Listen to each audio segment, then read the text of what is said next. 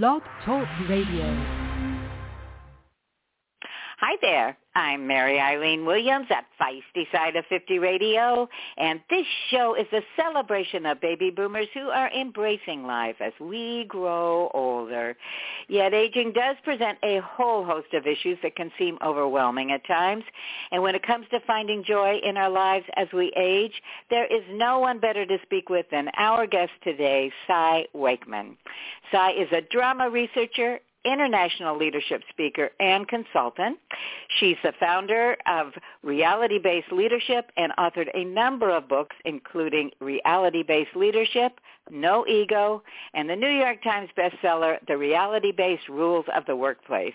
But now Cy has just published her latest must-read book. It's called Life's Messy, Live Happy. Things don't have to be perfect for you to be content. And Cy, I am sure our listeners are loving the title as much as I do, so let's get started. Welcome. Thank you so much for having me on. I look forward to chatting with you. Well, I'm glad about that because I love the book, and I did have a time to chat with you a little before and let you know that I found the lessons to be both really inspirational, but they're also practical and doable and they work for people of any age. But the thing I wanted to also share is you told a number of your personal struggles, so this is not a rah-rah book. You were very open about that, but it made me think that this book must have been a real labor of love for you. It really was. My first 3 books I wrote about my actual research into drama and emotional waste in the workplace. And so it was like reporting what I had discovered, all still pretty external. And this one was really, I found myself at a familiar place in life in my 50s, with many things to celebrate and also a lot to grieve. And it was a time where I really needed to pause and to reflect and to give some language to what my experiences had been in life and some things that worked well and some things I tried that didn't work well. And I wanted to share that with readers. Well, and I, again, as someone who is one of your readers and now a big fan, I appreciate that. I also wanted to mention, again, getting back to kind of the structure of the book, but it's divided into 3 parts. So please give our listeners a little bit of an overview of each of the sections and maybe some of the lessons you share that relates to each stage of this process of learning to live happily in the mess of our lives. Sure. The book is written a little different. It isn't how to live from cover to cover. It's some vignettes on how I have lived and what some of the key lessons are. And the first part of the book is about just some of the basics on how to live happy. I give you 3 questions that will change your life. One is, what do I know for sure? And how you can loosen the ego's grip on your story, and what can I do to help, how you can have impact, and what would great look like. And so I look at some key words and how you use gratitude to live happy. And then I talk about how you can evolve yourself through feeling your feelings and questioning whether you're actually being generous or you're over-giving or using giving to control other people. How if you're seeking, you can ask better questions. And then I end it with just an affirmation that I firmly believe that love wins.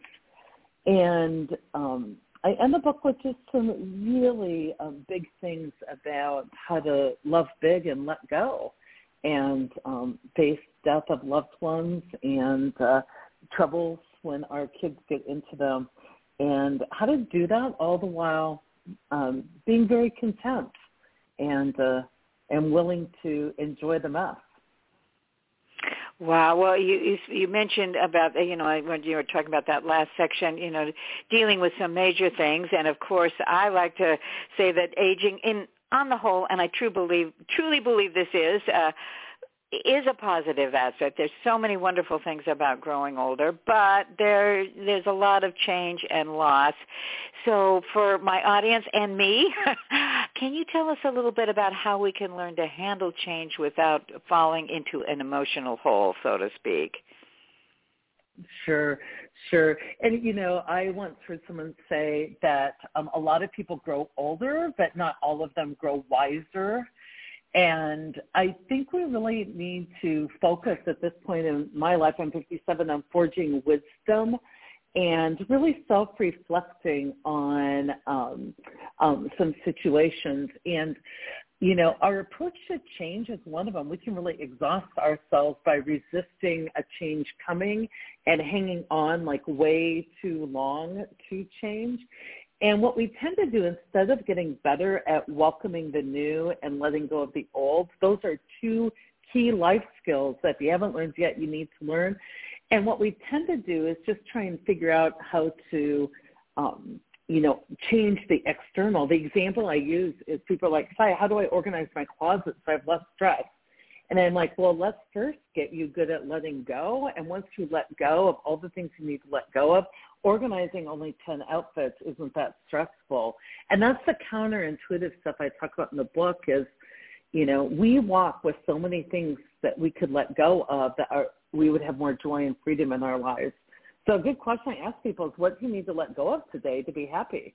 And a lot of times it's a resentment from 10 years ago, or it's, a need I didn't get met and I'm mad about. Like, what if you let go of that? And it's something people don't often think of. Absolutely. Again, you're just illustrating what I was saying at the onset is your ideas are inspirational, but they're doable and practical too. So, Sai, that was a great example of that. Another thing, our brains can at least mine, I'm not good at multitasking, and even if you are good at multitasking, still we're only able to have one thought at a time. So, you can hold on to these things and go, why me? What's going on? And, like you say, or, again, focus more on the gratitude. And you write a lot about gratitude. Why is it so important to really make a conscious effort to focus on gratitude? Yeah, in fact, I wasn't going to write about gratitude at all. I thought, that's been done before. And not only did I write on it, I wrote 2 chapters on the topic.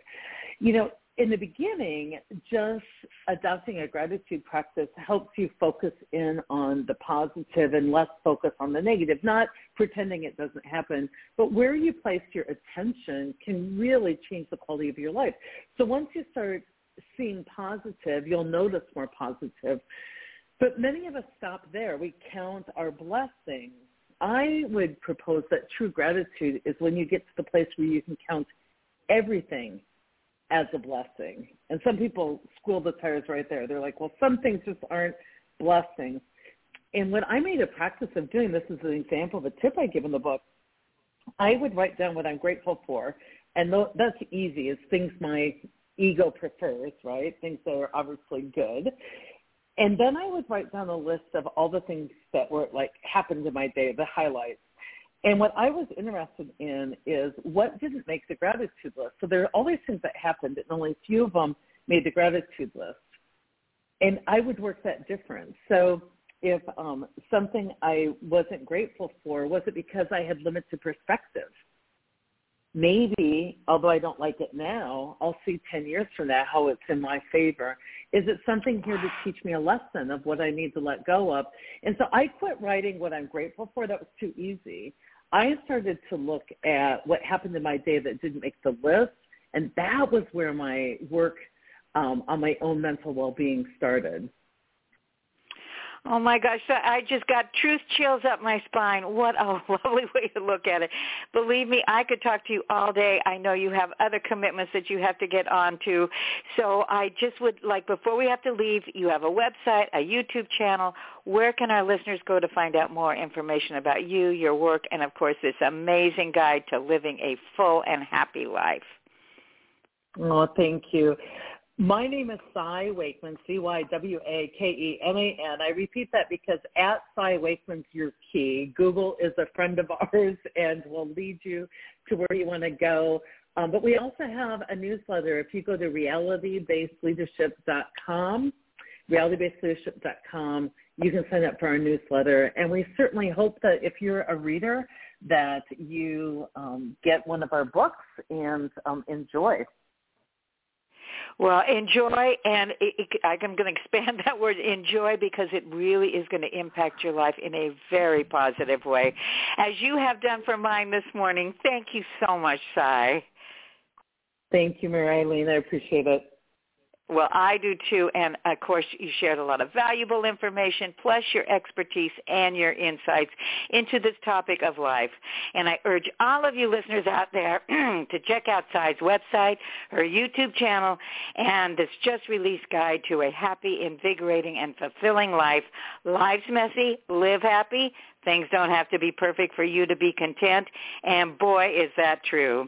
So until next time, this is Mary Eileen Williams at Feisty Side of 50 Radio, saying I'll catch you later. Bye-bye. Okay, can you still hear me, studio? Okay, Cy, perfect. Oh, my gosh, thank you so much. All right, next up we are going 2 more, and then we'll give you a break. We're going to Joan Herman. Joan has approximately 50. Lucky Land Casino, asking people, what's the weirdest place you've gotten lucky? Lucky? In line at the deli, I guess? Aha, in my dentist's office. More than once, actually. Do I have to say? Yes, you do. In the car before my kids' PTA meeting. Really? Yes. Excuse me, what's the weirdest place you've gotten lucky? I never win and tell. Well, there you have it. You can get lucky anywhere, playing at LuckyLandSlots.com. Play for free right now. Are you feeling lucky? No purchase necessary. Void where prohibited by law. 18+. Terms and conditions apply. See website for details.